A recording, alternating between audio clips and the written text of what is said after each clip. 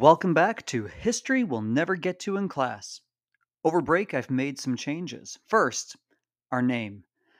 I don't allow you to use words like stuff or things in your writing, so I probably need to follow that rule as well. So, our podcast is History We'll Never Get to in Class. Second, I changed the cover art because, well, it was AI generated and it was not a 5-star cover. So our cover art is new and improved. And third, our pod is on Instagram and Twitter, so you can give it a follow at Never Get To Pod. That's Never Get To Pod, all one word. And maybe if I can get a student to teach me how to TikTok, I could be on there too. Just before winter break, we finished the Civil War. And when we come back from winter break, we're starting Reconstruction, how we put the country together again after 4 years of war. But one essential moment of history is left out of our class, a moment that impacted America forever. Less than a week after Lee surrendered to Grant, President Abraham Lincoln would be assassinated, changing how our country would move forward in a post Civil War world. From Studio 210 and Journey Team Productions, this is History We'll Never Get to in Class, the Lincoln Assassination. Let's have a listen.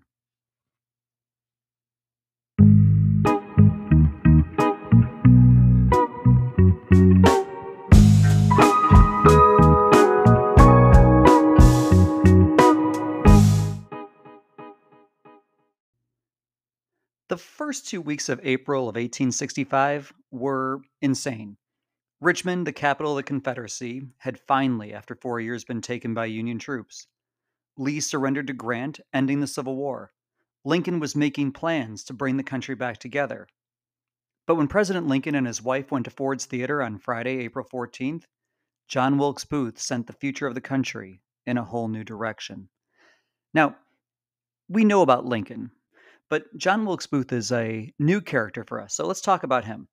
He was an actor. He was a pretty famous actor of the time. He had performed all over the United States. His father was an actor. He had brothers who were actors. He was considered to be incredibly handsome. He was born and raised in Maryland, but remember, Maryland was a slave state that remained loyal to the Union, which caused him some real conflict, it seems.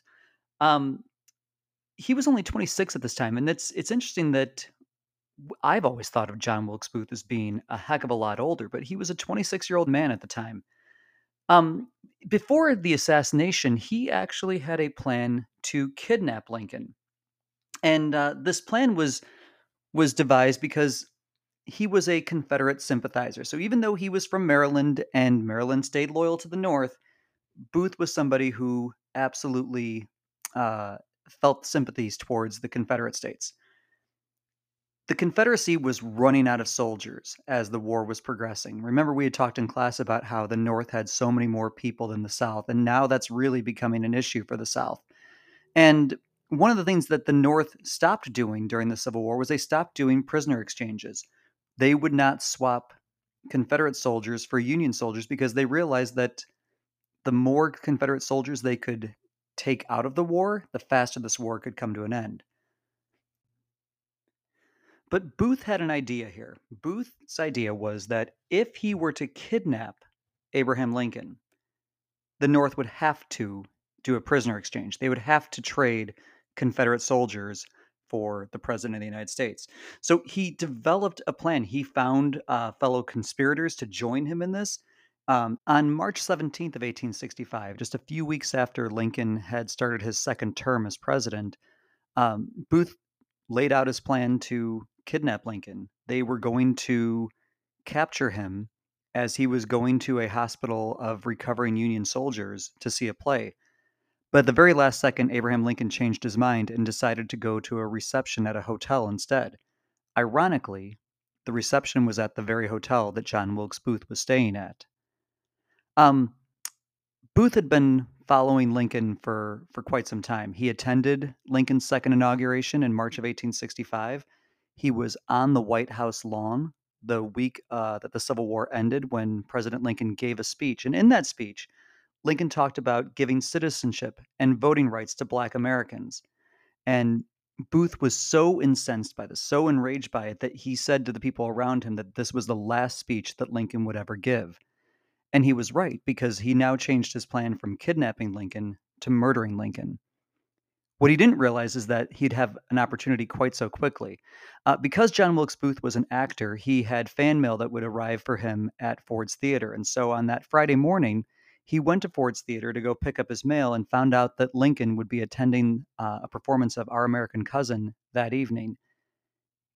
This was around noon on Friday. The play was at around 8 on Friday night.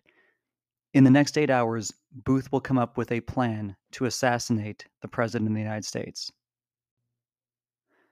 Booth gathered together the people that had supported his kidnapping idea. So on the evening of the assassination, at around 8:45, so after the play had already started, he gathered them together and announced what the plan that they would carry out that evening would be. Booth was going to go to the Ford's Theater and assassinate Lincoln. One of his other conspirators would go to the hotel where Vice President Andrew Johnson was staying and kill him. That person ended up having cold feet and did not attempt an assassination of Andrew Johnson.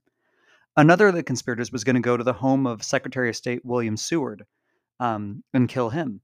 But Seward was recovering from a carriage accident from the week before. When he was attacked, there were other members of his family that were there to take care of him, which ultimately saved Seward's life, although he was severely injured. So Booth took care of his business, though. At around 10:10, Booth arrived at Ford's Theater. He was known there, so no one thought it was out of place for him to be there. He had a stagehand hold his horse in the back. He walked up to the booth where President and Mrs. Lincoln were staying at the exact right time, and he knew the script of the play they were watching. So he went in at 10:15, which is when there would be a line that would generate a lot of laughter. And as the crowd was erupting in laughter, that's when Booth shoots Abraham Lincoln in the back of the head. There's a very quick scuffle between Major Rathbone, who was an Army officer who was attending with President Lincoln. Booth ends up breaking free, jumping out of the box onto the stage, probably breaking his leg in the fall. He yells from the stage, Sic semper tyrannis, which means thus always to tyrants in Latin. And he races out the back door of the theater, grabs his horse, knocks out the guy who had been holding the horse for him, and rides off into the night. Trying to tell the story of both what happens next to Lincoln and Booth is really difficult because they're obviously going in complete opposite directions and their paths will not cross again. But we'll try it anyways. In the theater, it's chaos. A Union doctor who was in the audience realizes that the president is injured and rushes up to the box to treat Lincoln. Uh, they realize that if they try to take him back to the White House to treat him, the ride back is probably going to kill him just because of the jostling that there would be in a carriage. So they decide instead to take him to a house right across the street, which is called the Peterson House today. The only bed that was on the first floor was a relatively small bed, and Lincoln did not fit. Remember, Lincoln is a massive man. He's 6'4", so they had to lay him across this bed diagonally.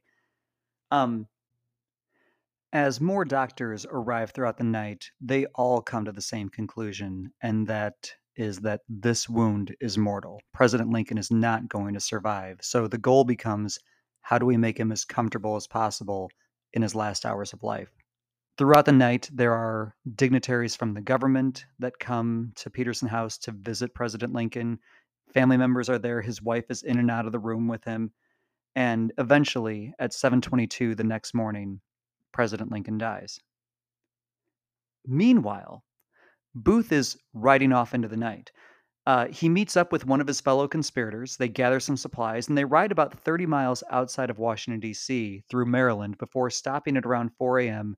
at the house of a doctor to get Booth's leg taken a look at. Um, then from there, they take off again and they spend the next 10 days on the run from Union soldiers.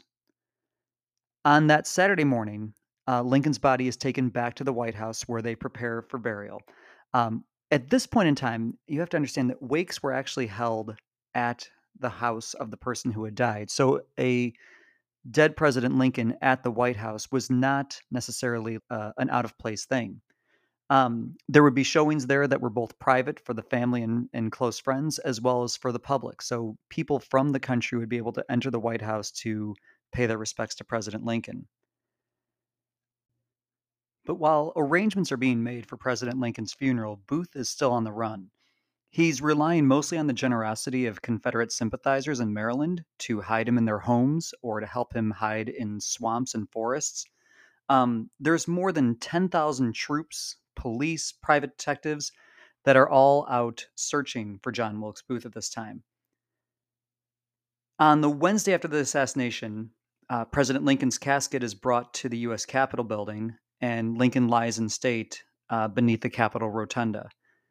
His final burial was going to be in Springfield, Illinois, so they planned a funeral train to get his body back. Lincoln's body would travel to cities along the way so that people across the country could pay their respects to Lincoln.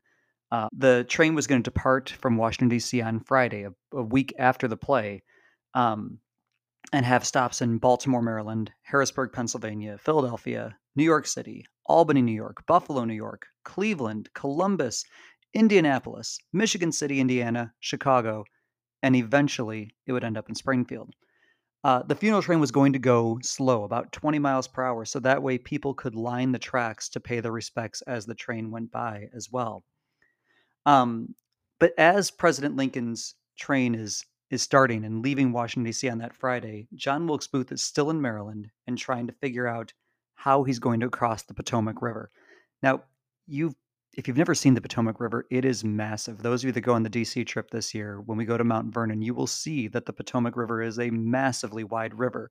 So they've got to come up with a plan to get across the river and into Virginia. Eventually, Booth and his conspirator, David Harold, make it to Virginia and they end up hiding out at a tobacco farm. At about the same time that Lincoln's funeral train arrives in Albany, New York, and he's being moved for the public viewing at Albany's old state capitol building, the Union troops find John Wilkes Booth at this tobacco farm. He and his conspirator, David Harold, have locked themselves inside of a tobacco barn, and the Union troops surround it, and they threaten to set fire to it, and they warn Booth that they're going to set fire to it. And this scares David Harold, his conspirator, into surrendering, but John Wilkes Booth will not surrender. The Union troops do set fire to the tobacco barn, and even though the orders that were given were they wanted Booth taken alive, one Union soldier is so upset with John Wilkes Booth, and he can see into this barn. He can see John Wilkes Booth, and he has a clear shot, and he takes it, and he shoots John Wilkes Booth in the back of the head. John Wilkes Booth survives the initial shot, but within a matter of hours, he'll die of that gunshot wound. While Booth was on the run, most of his co conspirators had been found and arrested. Even before Lincoln's body had made it to its final resting place in Springfield, military trials had already begun for other members of the Booth conspiracy. Almost 3 weeks after his assassination, President Lincoln and his son Willie, who had died 3 years earlier, were finally buried at Oak Ridge Cemetery in Springfield. About 2 months after Lincoln's burial, the trials were finished. 4 of the conspirators were found guilty and executed on July 7th, 1865. 3 conspirators were convicted and given life sentences, and one was convicted and sentenced to 6 years for aiding Booth by holding his horse. And while it seems like this would be the end for President Lincoln, we'll see him again in the future because 11 years after his death, grave robbers tried to steal his body. But that's a tale for a different episode. Most presidential historians put Lincoln as one of the greatest presidents. What would have happened if he had served his full second term is something we can only imagine. Could Lincoln have helped Black Americans feel more fully integrated into our country? Maybe. Could he have helped Reconstruction of the country go smoother than it did? We'll never know. What we do know is that America was forever changed that Friday night when John Wilkes Booth assassinated Abraham Lincoln. This is a moment of history we'll never get to in class, but you should really know.